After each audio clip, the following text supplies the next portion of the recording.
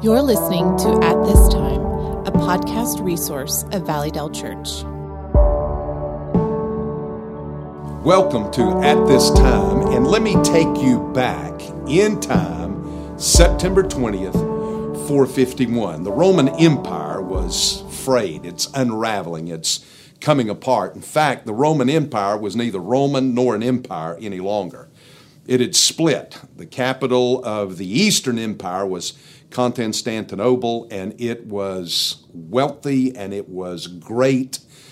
But the Western Empire under Rome was literally falling apart.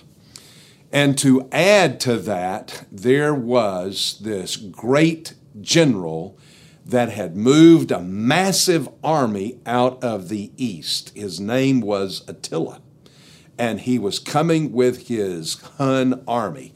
Attila, the Mongols, the Huns, had crossed the eastern steppes of Asia into the western steppes of Europe.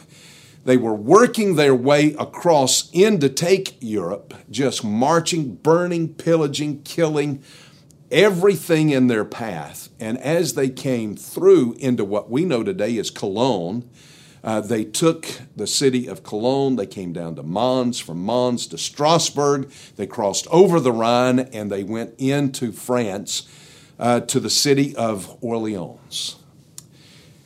The Italians knew, the Romans knew that they had to somehow stop Attila, or he would sweep down into Italy and take Rome itself.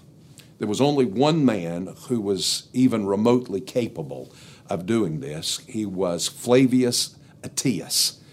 He was a brilliant general, and he raised an army, which was amazing in and of itself, that he could build an army with what was happening in the Western Empire.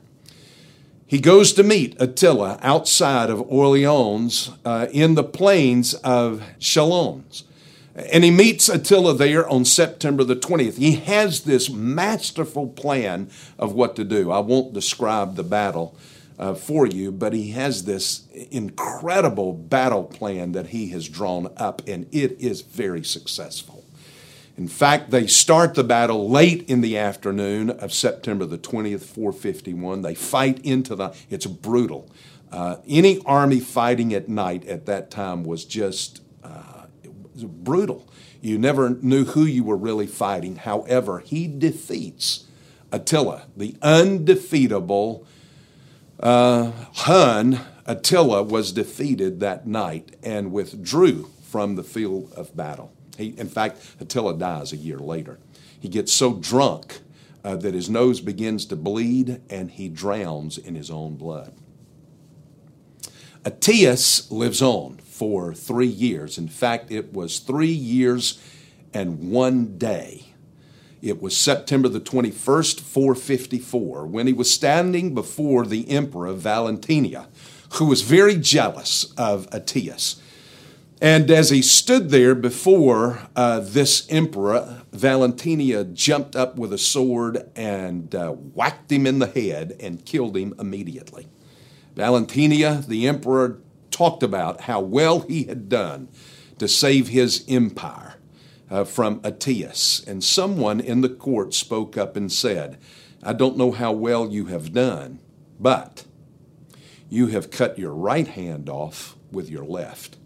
Attius was the last great Roman general. In fact, he was called the last Roman.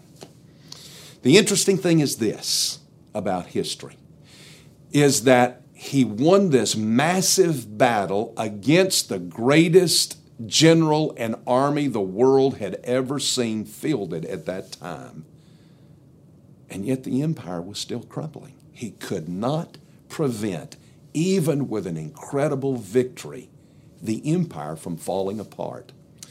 It reminds me somewhat of the Mother Goose nursery rhyme, Humpty Dumpty, who had a great fall, and all the king's horses and all the king's men could not put the Roman Empire together again. It was too late for the Roman Empire. It was falling apart. However, there is another king who fought another battle on another hill called Calvary, who, when your life has fallen apart because of the fall, He knows how to put your life together again. That King's name is Jesus Christ, and Paul says this, all the old things with Him have passed away, and behold, all things have become new, and we are new creatures in Jesus Christ. This is just at this time.